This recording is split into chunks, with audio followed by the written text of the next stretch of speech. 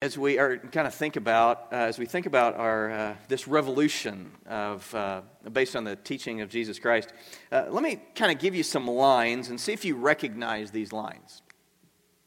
Love is a many-splendored thing. Love is a rose. You better not pick it.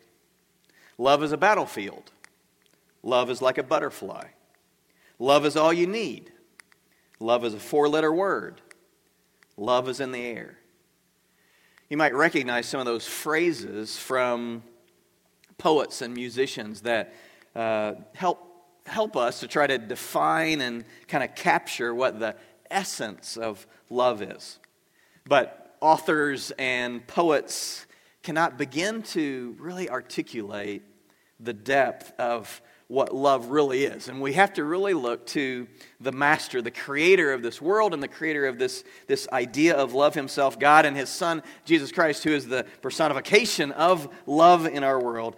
He teaches us, Jesus does, some grand lessons on this revolutionary subject of love. Jesus, as he came into this world, was the ultimate definer of love. He came into this world really ushering in a revolution of love. And so we're going to continue this series that we've been in on New Year's Revolution, talking about the revolutionary teachings of Jesus Christ. And so as we think about that, we've learned about the revolutionary teaching that Jesus had on the subject of grace, the revolutionary teaching that Jesus had on the subject of forgiveness. And last week we talked about the revolution of generosity that Jesus came teaching us. And now, as we wrap up this series this weekend, if you have your Bible, turn with me to Luke, the 6th chapter, and we'll look at a passage of Scripture. We'll look at some other teachings on the same subject as we think about Jesus' words that are words of revolution as he teaches us about love. Listen to this, Luke, the 6th chapter, the 27th verse, when Jesus says this, "But I tell you who hear me, love your enemies. Do good to those who hate you, bless those who curse you, pray for those who mistreat you.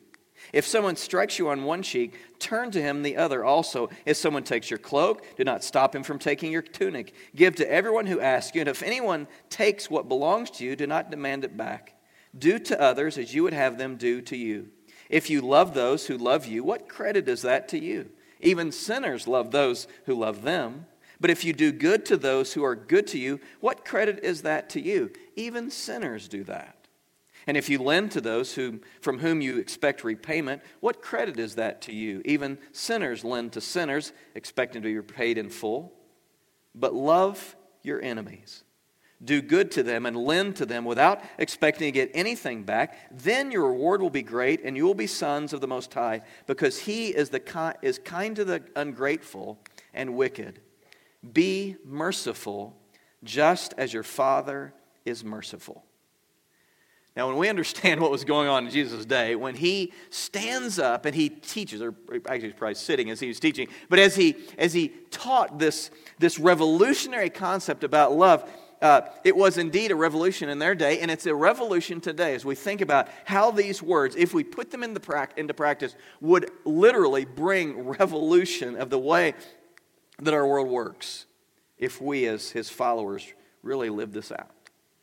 How it would bring a revolution in our lives if we chose to live this out. When we think about this, Luke, this 6th chapter, these words where Jesus was teaching us, these aren't words that are just part of some communication of here's a moral prescription for you for some moral behavior. So in the midst of doing these other things, I just want to encourage you to love people somewhat. That is not the tenor of what Jesus is trying to teach us. He is talking about revolution, these concepts that he's teaching. It's a radical way of life. It's different than the way we normally live. And to live out this truth that he gives us would cause revolution. And to live out that revolution, we can only do that by the power that we're not born with, by the power that is made available to us. Jesus told us he wouldn't leave us. Jesus told us that he would give us someone, he would give us power, he would leave the great comforter. We need help to live out these words. And so the good news is we're not alone in living them out. Anytime you see Jesus tells us to do something, you always see that Jesus gives us the help that we need to live it out. So let's go back to what Jesus had to say. Now let's think about the implications of this revolution, this teaching that he gives us. What does he say in verse 27? In verse 27, he tells us to love our enemies, do good to those who hate us. Now, I want you to think about who are the people in your life that you might describe that way, who would come closest to being the ones that would hate you, or the ones that would be your enemies. Who are those people? And Jesus says, love them. That's revolutionary. In verse 28, he tells us, he goes on and he says that we need to return blessings. When you receive cursing, give blessings back. Pray for those who mistreat you. Who wants to do that? Who does that normally, just on our own? Who is able to do that? He tells us in verse 29 not to be quick to retaliate, to turn the other cheek. I mean, we like a good, healthy dose of retaliation, don't we? I mean, that's kind of fun. Revenge at times really hits the spot. And Jesus says to turn the other cheek. And then Jesus gives us what mothers have adopted the world over when he says to do unto others as you would have them do unto you. The golden rule. In verse 32, he gets to the heart of it when he tells us, if you love those who love you, big deal. That's basically what he's saying. Even sinners, he says, love those who love them back. And if you do good to those who you know are going to do good back to you, if you loan money to people that you know are going to loan it or give it back to you, big deal. What's the revolution in that? There's nothing revolutionary in doing that. And so basically he says, if that's the way you're living, if you're living loving people that love you back and giving to people who give back and scratching the back of those that scratch your back, if that's the way you're living, then congratulations. Prisons are filled with people who live by the same standard. In verse 33, he says even sinners do that. He says that they live by that same code of loving people who love them back. Gangs, terrorist organizations, the world over live by that code. Take care of those who take care of you. Loan to those who will give the money back to you. Act in love toward those who act that way toward you. The rest of the people, you don't have to do that.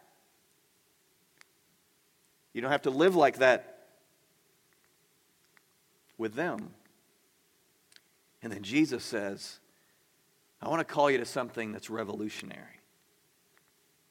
I want to call you to something that's deeper than that. And he then says it again in verse 35 when he says to love your enemies, do good to them. He says it again, lend to them without expecting it back. And then he says you'll get your reward. Then you will be like the sons of the Most High. Why? Because when you do that, when we do that, is when we begin to love like Jesus loved.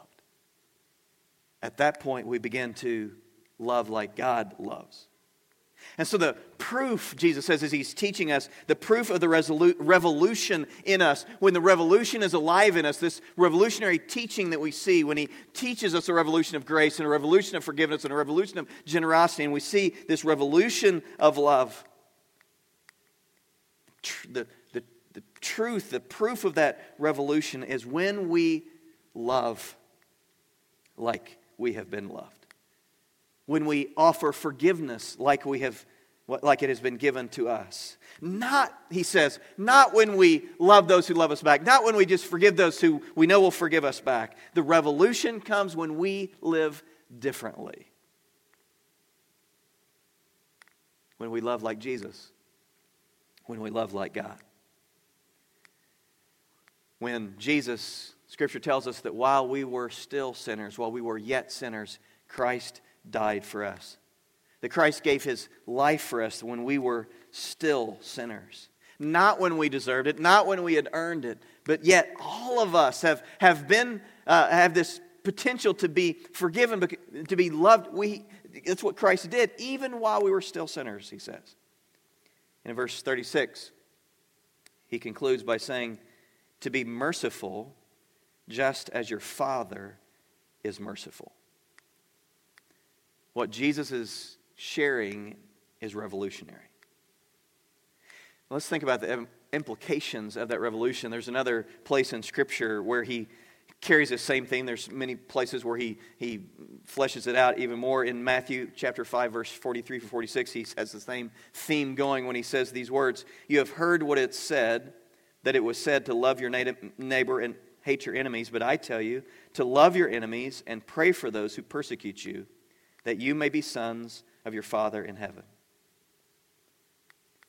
Jesus is he's again telling us as his revolutionary followers that when we accept the grace and forgiveness that he bought for us, then if we're going to follow him, then we need to live in a revolutionary way. And that there's a set of revolutionary implications that need to come to bear in our lives, and we need to live in a different way. And so Jesus says, if you have been loved, if you've been forgiven, then hatred is no longer an option. But love is. Regardless of how you're treated, our only option as Christ's followers is love. And so the revolution, here's a point that we want to make as we think about what Jesus is teaching us. The revolutionary love that we're talking about enables us to love those we could never love before. So who is that person? Who is that person in your life that you would label as the one that you've never been able to love before? And again, the wonderful thing about Christ is that when he tells us to do something, he asks us to do something, he puts it on a part of the agenda as his followers. He will help us to do it. That we're not alone in this world. That we're not alone in this revolution of loving those we've never been able to love on our own. And so who is the person, or who are the persons that you're struggling not to hate? Maybe it's your business partner who stabbed you in the back and stole the business. Maybe it's your coworker who got you fired. Maybe it's some repeat drunk driver who took the life of someone you love. Maybe it's some terrorist in some foreign country that put a IED on a roadside and it blew the leg off of someone that you love or incapacitated them in some way. Maybe it's a husband that exchanged their vows for the vow that he'd made to you for another woman and destroyed your family. Who is the person or persons that you're struggling not to hate? And these revolutionary words come to bear in that situation. And he says, love your enemies and pray for those who persecute you, that you may be sons of your Father in heaven. And so it's a revolution. It's a revolution of love that empowers us to love those that we've never been able to love before. Now, to this point, some of us need to go back and to listen. A couple weeks ago, we talked about revolutionary forgiveness. Some of us need kind of another kind of go at that and to hear that again. And so you can get on the website, myfirstchurch.com, and look under sermons. And Pastor Chris, a few weeks ago, preached a message from God's Word that helped us to deal with this idea of revolutionary forgiveness, this idea of being able to forgive. I would offer up the idea that when we think about loving those that are not loving, of loving instead of hating, I would encourage you to put your faith in God.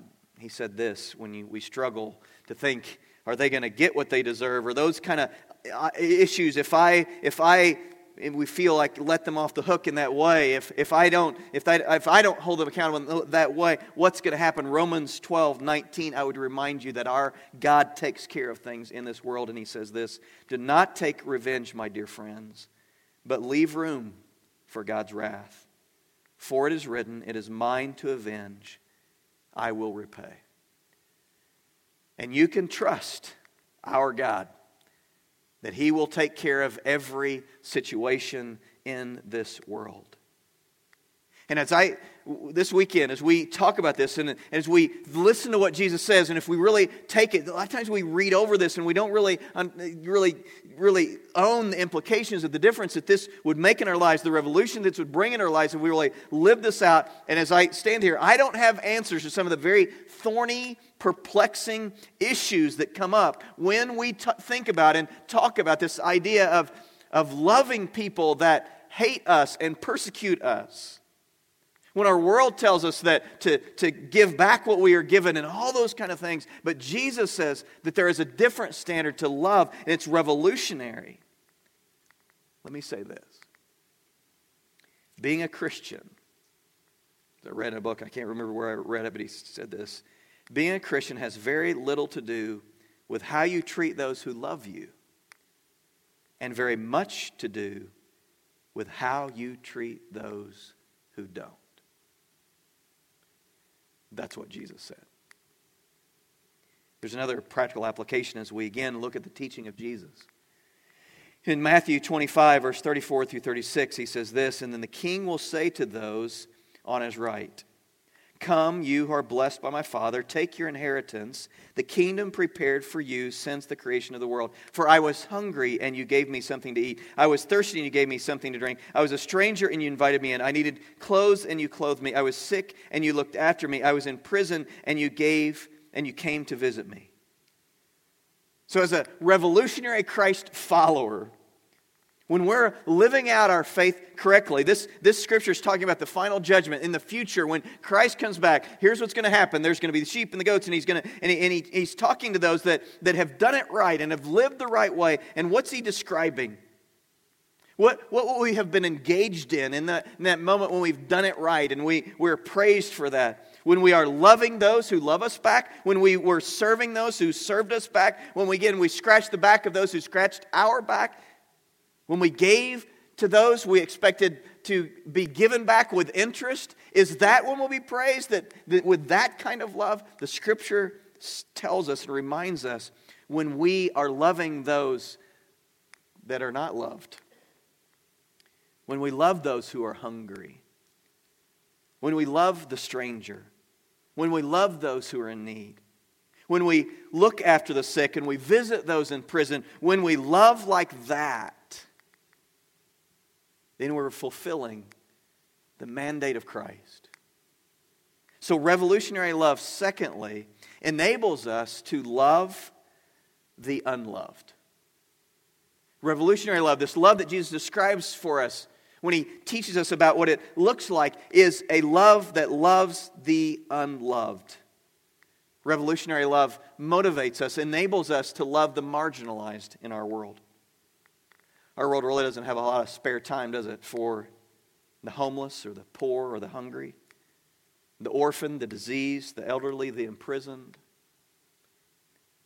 But Jesus tells us again his clear teaching that the revolutionary love that you have been loved by and with Christ, that revolutionary teaching, when it gets in you and when it's empowering and it's fueling your life, then it will enable you to love the unloved.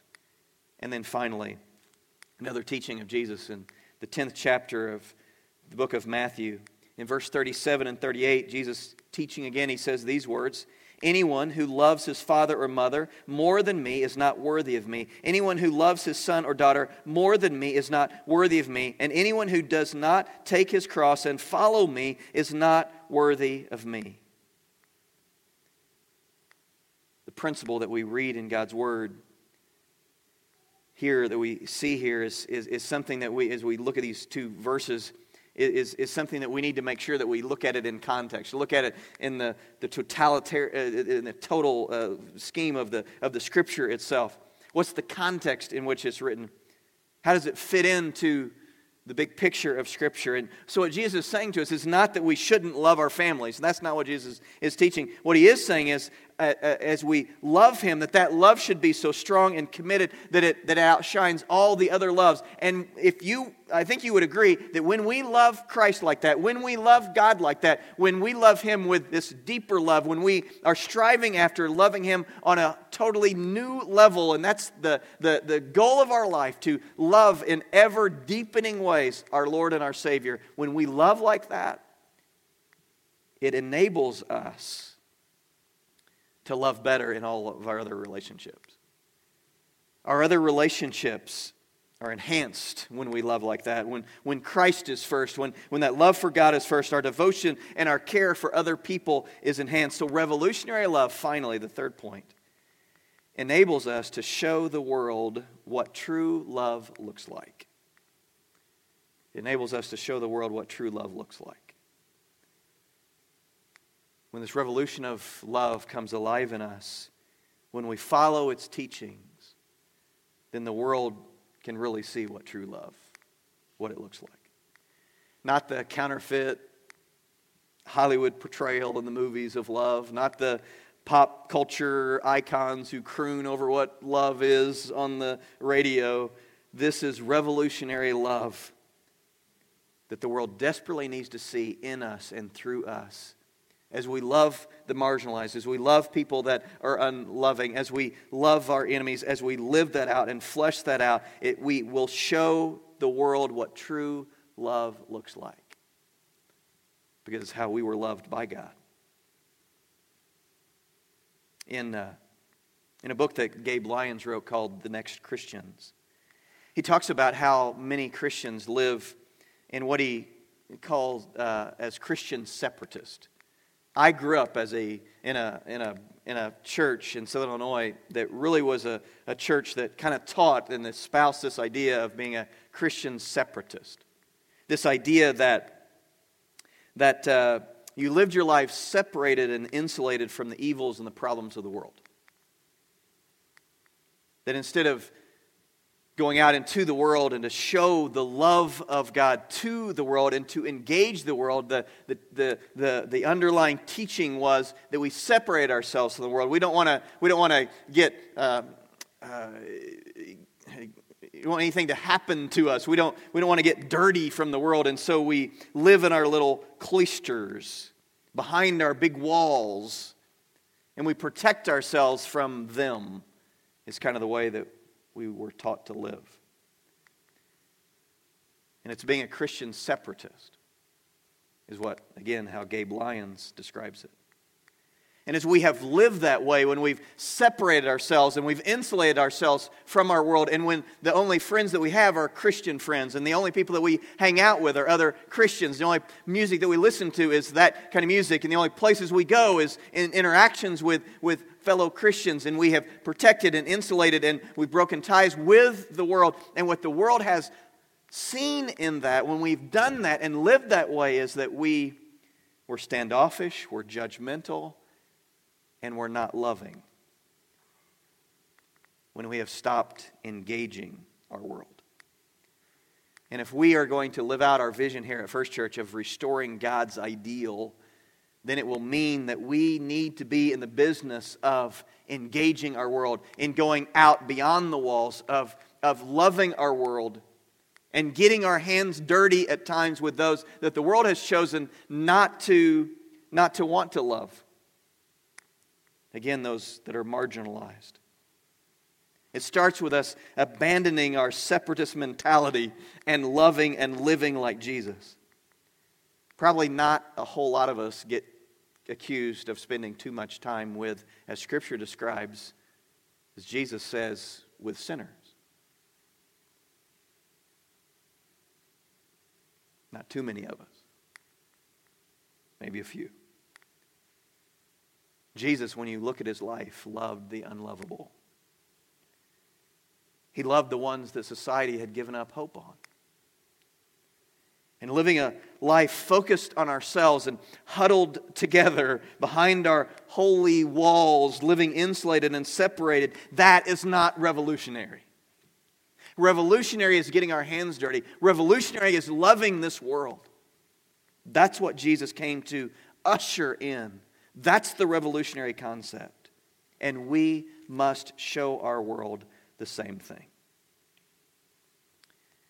Gabe Lyon, later in his book, Next Christian, describes the story of a young, drugged-out girl who was living in the bottom of a house where that was kind of what just happened regularly. And she was on multiple kinds of drugs and had the habit of cutting herself, and she was just in this horrible place in life, this young lady.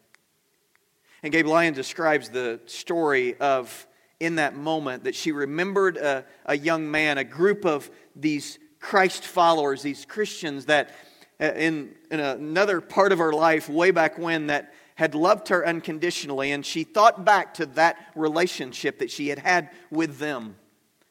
And she called this guy, and she told him she needed help. And they showed up. This little group of these Christ followers showed up in the bottom of this house with the partying and the drug use going on upstairs. They're downstairs, and they're trying to encourage her and trying to love on her and trying to speak words of truth and hope and that there's a better way into her life. She told them that horrible night when she had lost all hope. She said, "Can you give me just one more night? And then I'll come. And then would you help me?" And they tried to talk her out of it. No, just come with us now. We'll help you now. And they tried, and she said, just one more night here, and then I'll come. And so they honored her request, and she went back inside the house, and they left and began to pray for her. And she went back into the bathroom, and she got a old worn razor, and she cut deep into her forearm where she had cut herself on any number of other occasions a word that would forever remind her of who she was. And she wrote F-U-C-K-U-P. That's who she saw herself as. That she would always be reminded as she looked at her arm who she really was. The story goes on to say that they came that next day and they picked her up and they took her into their home. Actually, they took her, because her arm was bleeding and bandaged, they tried to take her to an emergency room. They wouldn't take her because she was drugged out and stoned out, and it was beyond their capacity in this little clinic that they had taken her to. And so they took her home, and they helped to get her some medication, tried to take care of her because she was strung out, and did some tough love over the course of weeks. And they rewrote, as they loved her, what was on her arm through Christ's love. That's what we're being called to. To not just love people that will love us back, and it's easy. But a revolutionary love looks around our lives and looks and sees the dark places and sees the people that are not loving of us. And we do something different, and we live a different way. 1 John 4:10 and 11 says this: we love because He loved us.